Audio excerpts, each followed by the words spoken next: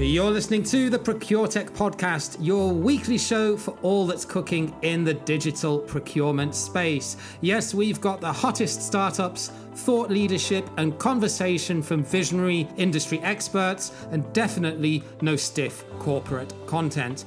I'm your host, James Meads, Procurement Pro, Digital Nomad, and ProcureTech fanboy. And now, here's this week's show.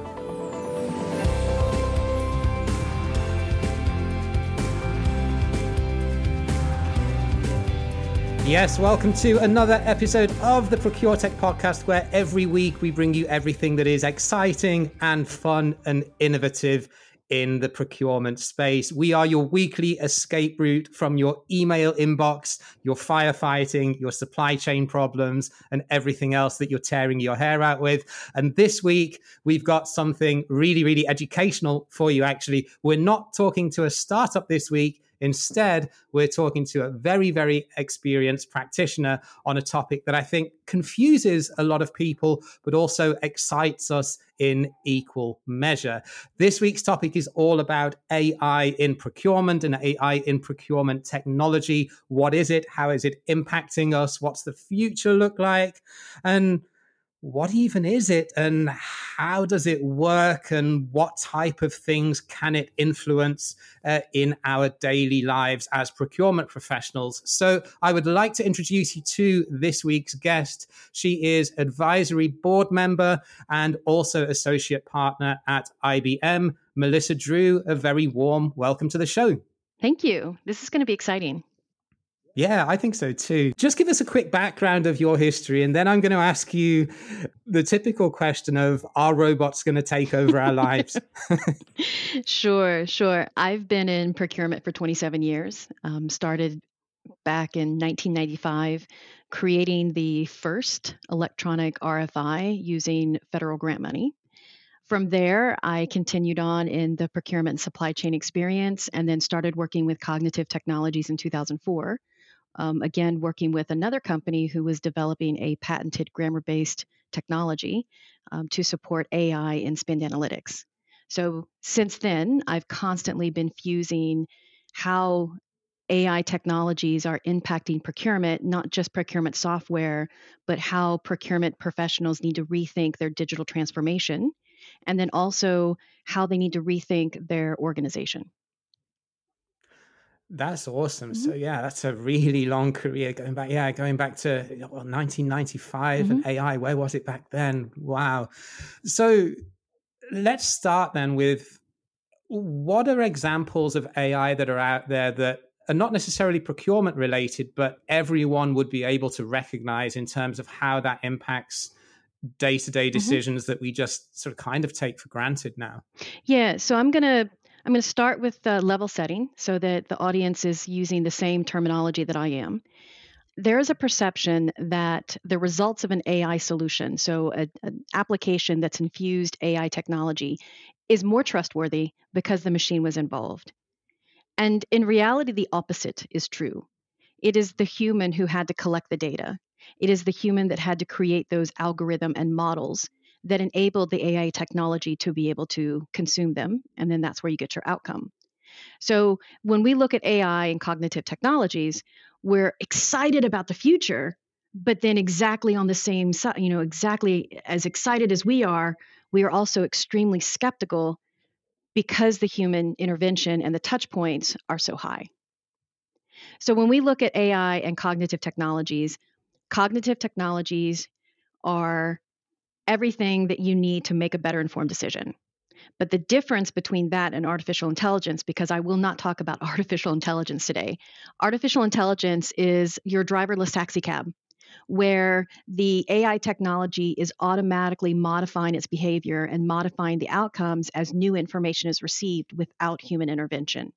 So as it becomes more intelligent, learning from the data that it's processing. Exactly. Right? Yeah. So today, you and I are going to focus on these cognitive technologies, which means a human has to be involved as new information comes in. The models then have to be retested and revalidated versus true AI, which I'm not an expert in driverless automotive vehicles, is a very different type of technology and software. So we're going to be talking about then the algorithms that it uses are going to be influenced by humans in some way in terms of how they program what they want to get as the outcome. Exactly. So, Right. Okay. yeah. So then we think, okay, well, if a human is collecting that data and then the human is creating that model, how trustworthy can we be? So, for example, just in the news, Apple created a credit card algorithm, which is using AI technology. But unfortunately, they were recently accused of discriminating against women, and this triggered an investigation in New York Department of Financial Services. Another example, Amazon had an automated resume screener, but unfortunately, this resume screener was filtering out female candidates.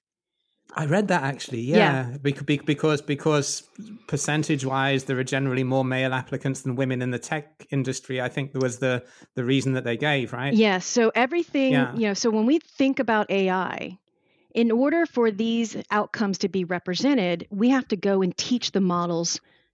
And teaching the models means we're collecting data.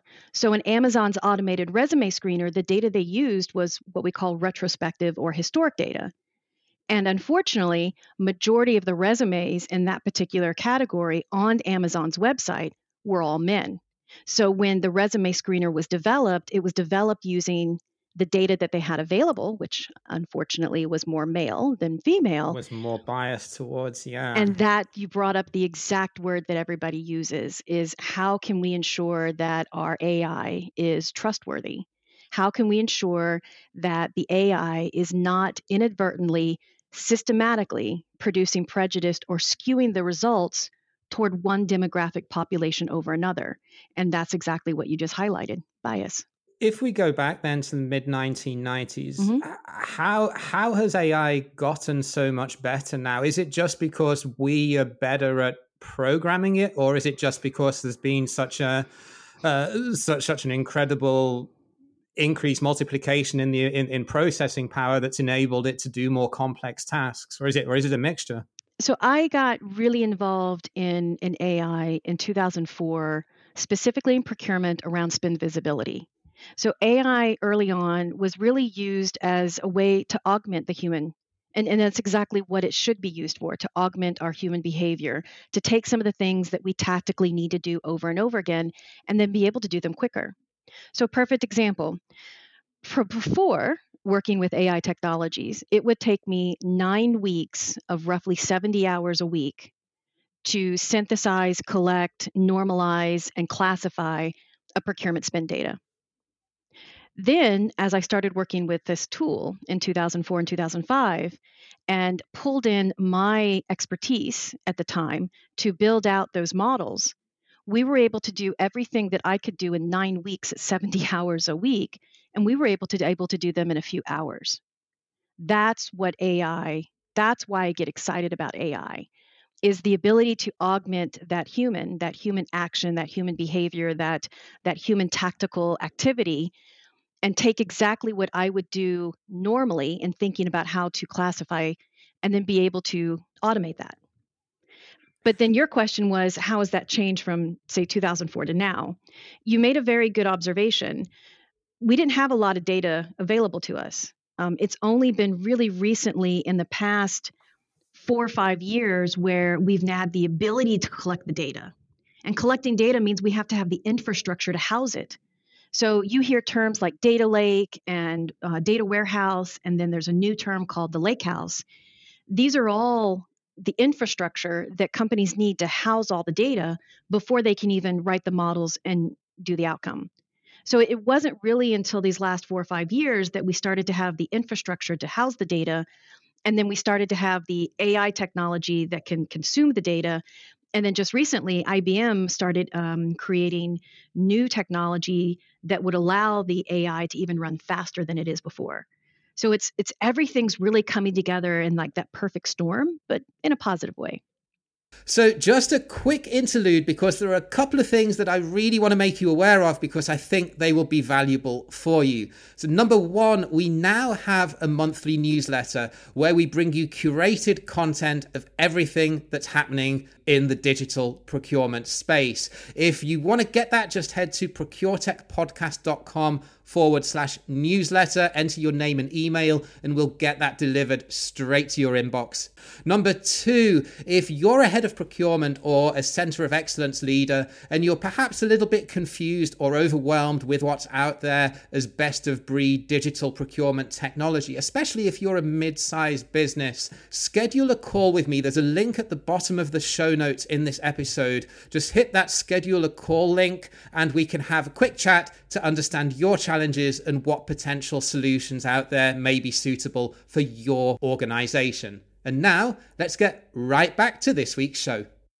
One thing that whenever I've spoken to startups and we talk a little bit about AI, the best way that I can explain it, it'd be cool to get your thoughts on this, is that AI enables a lot of what I call the spade work or the grunt work to be automated, which enables then procurement professionals then to free up their time to do what we're all told we need to be doing now, which is building our soft skills and engaging with stakeholders and doing SRM and all that type of stuff that enables procurement to be viewed as a more strategic and value-added function rather than just an administrative / cost down function. So in terms of where it requires or where it will still require the human guidance, going back to, a robot's really going to take all of our jobs. And I think we know that the answer is no, but I asked it sort of just to be a bit controversial. But the where the human comes in is, I guess, being able to interpret what the AI is telling us, because a machine can't yet do that task, can it? Right. So you'd mentioned biased, so I'm going to tie bias back into this response. There's the data bias, which is how do we ensure that we're collecting all the data? For example, if I have an algorithm that says you qualify for a loan, but I don't, you have to be able to explain it to me, and I have to feel comfortable with that I recognize that the data was using the right breadth of data. And even though you and I were very similar, somebody needs to point out and explain why the AI made that decision.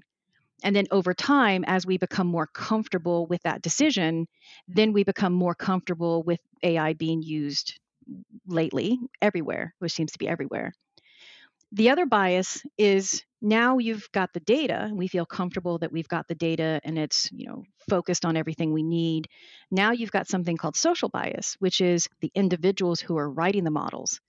If the individuals who are writing the models inadvertently have a blind spot, then when they test it, they're testing it with their own perception of what it should be. So these are the things that we're still trying to overcome. And you'll hear lately a lot of things on the news around policies. Should we have policies for AI? Should we be regulating AI? Who's going to be doing that? That's a whole nother subtopic that has just exploded and is still so fluid that we're starting to see policies and regulations everywhere, at the EU, at the country level, in the US, at our federal government level, and then also now at the state level. And that's kind of similar to whether you trust news stories as well, isn't it? News sources, depending on your political persuasion, will probably influence what type of media outlet you're more likely to believe as being truthful or fact-based. Mm-hmm. Yeah. It's kind of tied back to the same thing. I mean, it is a bit of a buzzword out there, especially in terms of how software companies use it to sell their product and to get investment. How can procurement teams leverage the added value and the enhancements that AI can offer right now? And if they're looking to procure a digital solution that uses or leverages AI, then what sort of questions should they be asking that software supplier?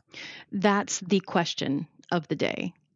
So Kearney put together a analysis along with a couple other companies, and they published it.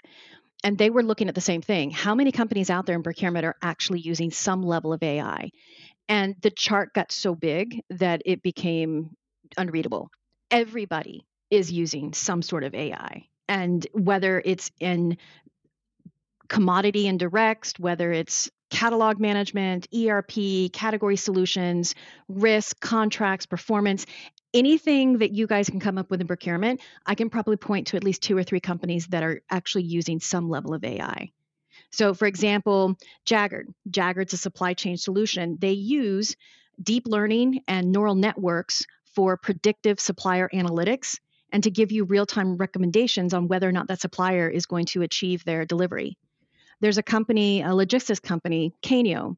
They use AI not directly to the consumer, but internally to create the most optimal delivery routes, which reduces their vehicles on the road by 10%, which reduces the fuel cost, the general maintenance on the vehicle, and then they in turn can push that savings onto the customer.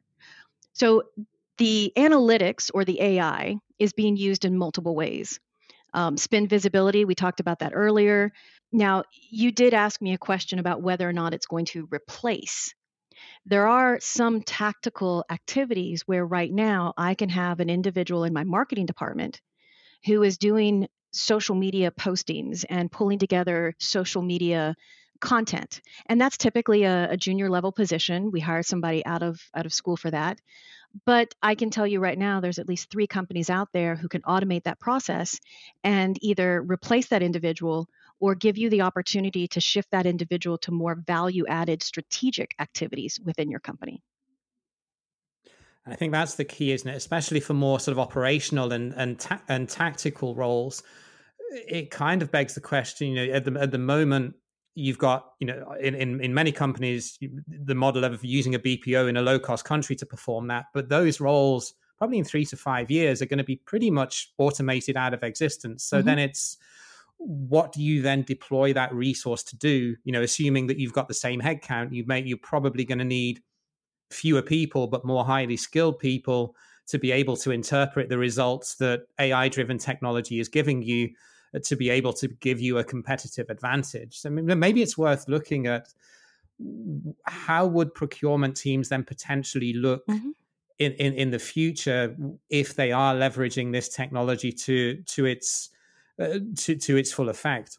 So if I'm in the procurement department and I'm looking to either evaluate software that claims it's using AI, whether I'm going to use it in procurement, whether I'm looking at it for my internal stakeholder, or whether I'm buying it for, you know, someone else, there are things that you can look for. If someone says that it's scripted automation or it's a rules-based automation, or they tell you it's using if-then-else statements, that's not AI. That's not mimicking human thinking, and it's not learning as new inputs are added. If the customer, if the vendor, the supplier, isn't excited to explain to you how it works, they're probably not using AI. If someone tells you that once the data goes through the AI and the outcome, and then it requires somebody from that company to then manually intervene and manipulate the data, or they ask you that once the data gets outputted, you will need to manually go in and intervene. Yeah, they may have been using AI, but what that tells me is that AI hasn't been maintained. Because if the AI had been maintained over the years, there shouldn't be a heavy lift on you or the supplier to manually intervene and manipulate the data. Number 4, do you understand how the data was used? For example, if you're looking at the AI to solve a solution globally, is the data that's being used by that supplier coming from the US and coming from Asia Pac and coming from the EMEA? If not, those are things that you discuss early on. They need to be able to explain to you very clearly and show you some type of data mapping that here are the gaps in our data. And that's okay. Maybe there's some opportunities that you have as the individual buying it where you can supplement some of that data with your own. And then I think the biggest one that I've noticed is AI solutions don't pop up overnight. And that's something that's been very interesting. I've seen a lot of companies where they pop up and say they have AI, but they've never spent the time and effort to build it out. One particular company, a startup, spent 3 years building their technology, patented it, and they didn't even have their first customer until last year. And now they're being praised as one of the most innovative strategic sourcing, predictive sourcing, applications. Because it takes time to train it and to get it to give the output that it needs to give to be useful to a commercial enterprise. Right. So a lot of these companies, that was, I mentioned, from the Carney analysis, a lot of these companies have been around for years. You may have not heard about them because maybe they were in the background building their technology, or somebody like an EcoVadis, a DocuSign. These are companies that we've heard of in procurement, but they've been adding and building on over and over again. So there's two types. The ones that have been hidden for the last 3 years that appear to be popped up, but they've put a lot of effort into making sure that it's right. And then there's the other kind where they've been around, you've heard them, you've probably already been working with them, didn't even realize that AI was a part of the solution until just now. Talk to me a little bit about machine learning, because that's like a subsection of AI, isn't it? Yes. So underneath the cognitive and AI technologies, we have, I'm going to just the most common ones, machine learning. Then there's something called deep learning, which is a subset of machine learning. So machine learning is how we create algorithms, and it's really the most common. It's how we predict our outcomes, how we do our patient diagnosis, how we assess the data for spin visibility. But deep learning looks at not just data as the input, but images and videos and other visual inputs. So companies like language translations for Google, customer recommendations, driverless taxis, facial recognition for iPhone, that's all deep learning where it's taking non-text information and then being able to make a decision. So with both of those, then the key to the software being useful to the end user is having a critical mass of data that it's been able to work with and process to be able to provide an outcome that is predictable enough to have added value to the end user. And I guess that goes back to your previous point then, that companies, startups may have been around for years, but they have to perfect the technology in order for it to be, a commercially viable product. Which I think brings up what happened with iPhone and the facial recognition. Where's the balance for this solution? How much did we as the consumer feel comfortable with the facial recognition software of the iPhone? Because now you're using that facial recognition to get into the phone versus somebody who spent the last 3 years trying to perfect it. And I think and I hate to, call out iPhone, but I think that's a really good example. Somebody had really put a lot of effort into it, and they had documentation of all the different images and where the images came from, and looking at the different geographical nuances of images and the social images, and people with hats and sunglasses and different facial features and smiling and laughing, and all of those things had to go into that recognition. And I think what's interesting is in procurement, we always look at 80/20. We put a lot of our time into the 80% because we're going to spend double the time if we look at the 20%. But the opposite is true when we look at cognitive technologies. You want these companies to spend that extra time on that 20% because that's where it's going to fail. As the examples we used earlier, the credit card analysis, the Amazon auto screener. Just recently, Microsoft was in the news where they were trying to train their chatbots. And unfortunately, people were using inflammatory language. And so the chatbot was picking that up and thinking it was normal. And then it was turning around, and that's how it was communicating to people on Twitter. Using that to its customers. Yeah. So putting my commercial hat on, then if I was going out and purchasing some software that utilize this technology, I guess the key thing that I would need to know or to understand in terms of understanding my negotiation potential with the software company is how mature is this machine learning algorithm? Because if the software company needs me and my data as a customer to perfect that, then I as a buyer potentially have more negotiation potential in terms of being an early client or early customer of that startup to be able to sort of work with them hand in glove to develop and perfect the technology, because that has a huge value proposition to them. Yeah, absolutely. It's, for example, hey, I'm working with a supplier and they mention AI. Well, where is AI actually being used in your solution? So I've there's a checklist. If you're using AI is typically there to solve a problem. So what problem are you solving? Can you give me a fact sheet that outlines all the data that was used in developing your models? Can I see the governance structure? So remember, the whole structure behind this is very vast. There's the groups of people that are working with the data. There's the groups of people that are writing the models. There's probably a separate group of people that are testing them. And some companies are actually creating review boards to review the results before they even say it's ready for public use. How often do you maintain them? I mean, there's just a lot of questions that we need to ask now that we never would have thought about because we really weren't focused on the AI component of that solution. Right. And if we look into the future, how do you see procurement teams being able to work hand in hand with these technological advantages in terms, how can procurement sort of take the next step in terms of, if I use Phil Eidson's from Art of Mm-hmm. Procurement's favorite buzzword of being a partner to the business, because I do think that is the way that as a function we're ultimately going, and we will move. It will take time before CFOs recognize it, but I do genuinely think we're moving away from just being a cost savings delivery function and more of a wider business value function, especially if you're thinking more about triple bottom line and sustainability and that type of thing. How can we evolve to leverage this, but and to be able to perform where we should be instead of doing all of the administrative and firefighting stuff? I'm absolutely in agreement that the role of procurement is no longer cost savings. It is we've evolved out of that. I think there's still some companies out there that still have that maybe philosophy, but in order to grow, in order to remain competitive in this multiple, technology driven world, our procurement teams have to be comfortable with being uncomfortable. And I say that, it sounds funny, but I say that with a lot of like heaviness behind my voice. Is up until now, and I used to be on the procurement side. I used to be in the procurement department, across vendor management and supplier diversity and procurement operations and contracts and sourcing. And I can tell you the processes haven't technically really changed a lot since 2008. But things are changing so rapidly that we have to have a different mindset. So we have to be comfortable with knowing that we are going to be uncomfortable. We have to be more comfortable with change.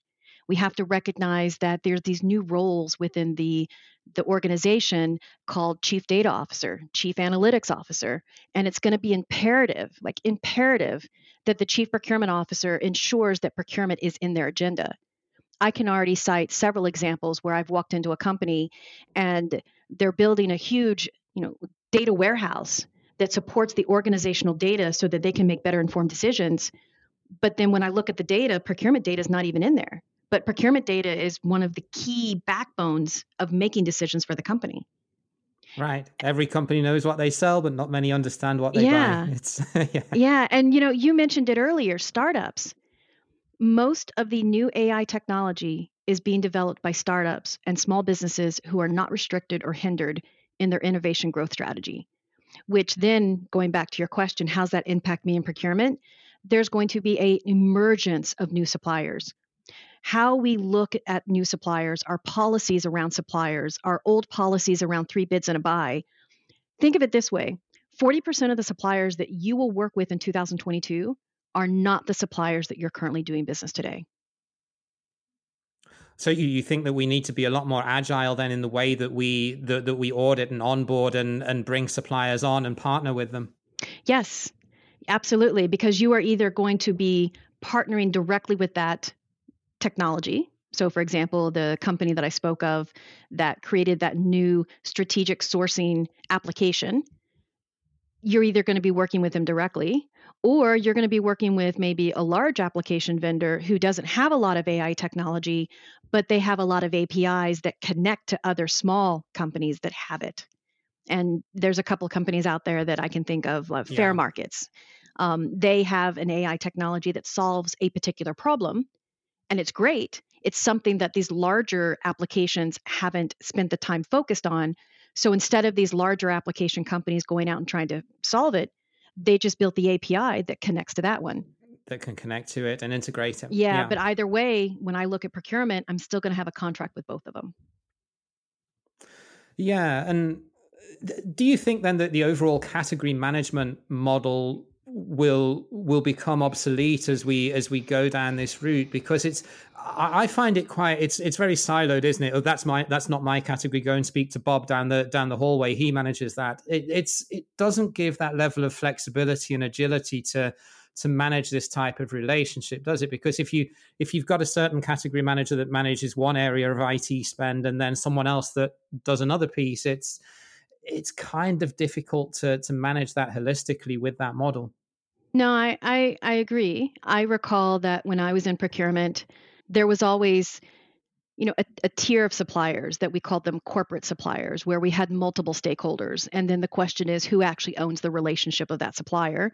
And because that supplier supports multiple things, technology, services, software, suddenly it's a supplier that fits across three categories. And then the same question pops up, who owns the relationship with them?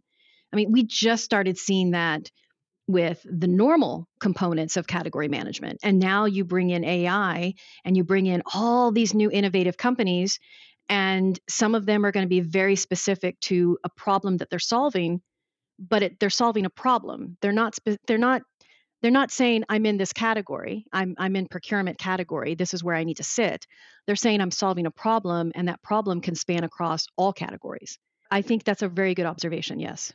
I don't have the answer to it yet, but I think that's a very good observation. Absolutely. No, none of us do, but I'm certainly with you in terms of the thought process. Yeah, I would concur with that, definitely. Mm-hmm. So my last question, Melissa, if I was coming into a new greenfield role as head of procurement and I had to put together a digitization strategy, what would be the one overarching tip that you would give me? I think the procurement organization of the future is not going to look like the procurement organization in the past or the present. If I was a new chief procurement officer and I had the luxury to build something brand new, the first thing I would need to do is throw out the playbook. I would need to throw out everything I've learned or what I thought to be true and truly start greenfield. And I think that's going to be I think that's going to be really hard.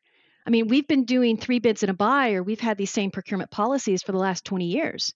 It's going to be difficult to throw that out. It's also going to be difficult to ensure a data literacy culture within my procurement team because we've never had to understand those. Especially in places where it's difficult to fire underperforming employees. I'm thinking Europe in particular. That's a massive challenge. Mm-hmm. I would love to have that role, a new chief procurement officer where I was given the room to create a procurement office of the future. I would definitely need to connect with that chief data officer to ensure that my procurement data is getting pulled in. I would love to work with the chief analytics officer, which is where the models are being written, because there's lots of decisions that are being made in procurement today based on data. So I think when we look at the new role of the chief procurement officer, it's really looking at it from a couple different angles, building that procurement future, but being able to recognize that this AI technology is not just the technology that we're buying for our internal customers, but we, the procurement organization, are also a customer. And there's a whole roll of things that we could be doing with that data and making decisions. And that some of the stakeholders that we saw as being critical in the past may not be as critical in the future, and some that we may not have even have spoken to in the future. You mentioned the CDO and Mm-hmm. the chief analytics officer. They're going to be absolutely vital to you getting what you want and being included and incorporated into the overall company's data strategy. That's a fantastic observation, and yet it's probably something that most CPOs haven't maybe considered in the past. I don't know. But it's a very, very important point. Yeah. So if anyone would like to learn a little bit more about your work and what you do, what's the best place that people can find you and get in touch? LinkedIn. I made a vow that I would be open to knowledge transfer and knowledge sharing to anyone. Fantastic. So I will link to your LinkedIn profile in the show notes. Yeah, absolutely. You're probably going to get lots of connection requests. Sharing information is the only way that we're all going to move forward together. Yes. And if we have half of our procurement organization going off in one direction and the other half going off in the completely opposite direction, then overall as a procurement industry, we're not doing anything different. And we're gonna, and I hate to say it, but we're gonna still be the stepchild of the organization. If we've got chief data officers and chief analytics officers that are getting the priority, yeah, we need to make sure that we still have that really loud voice, that we're being heard and that we're being part of the agenda. And that, ladies and gentlemen, is your final value bomb for this episode.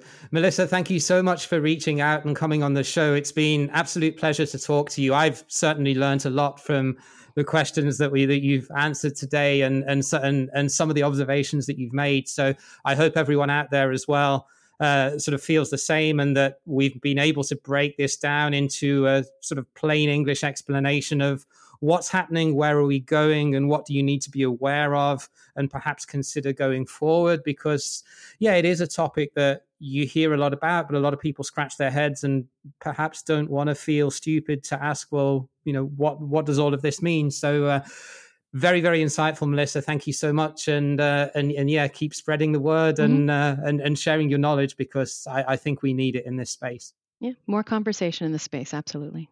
So that was Melissa, who was telling us all about AI in procurement. Just a couple of things before we sign off. If you like us, then don't forget to subscribe to the show where you listen to your podcasts. We put out a new show every single week, and we will be back again next week with another episode. Until then, take care, look after yourselves, keep delivering value, and bye for now.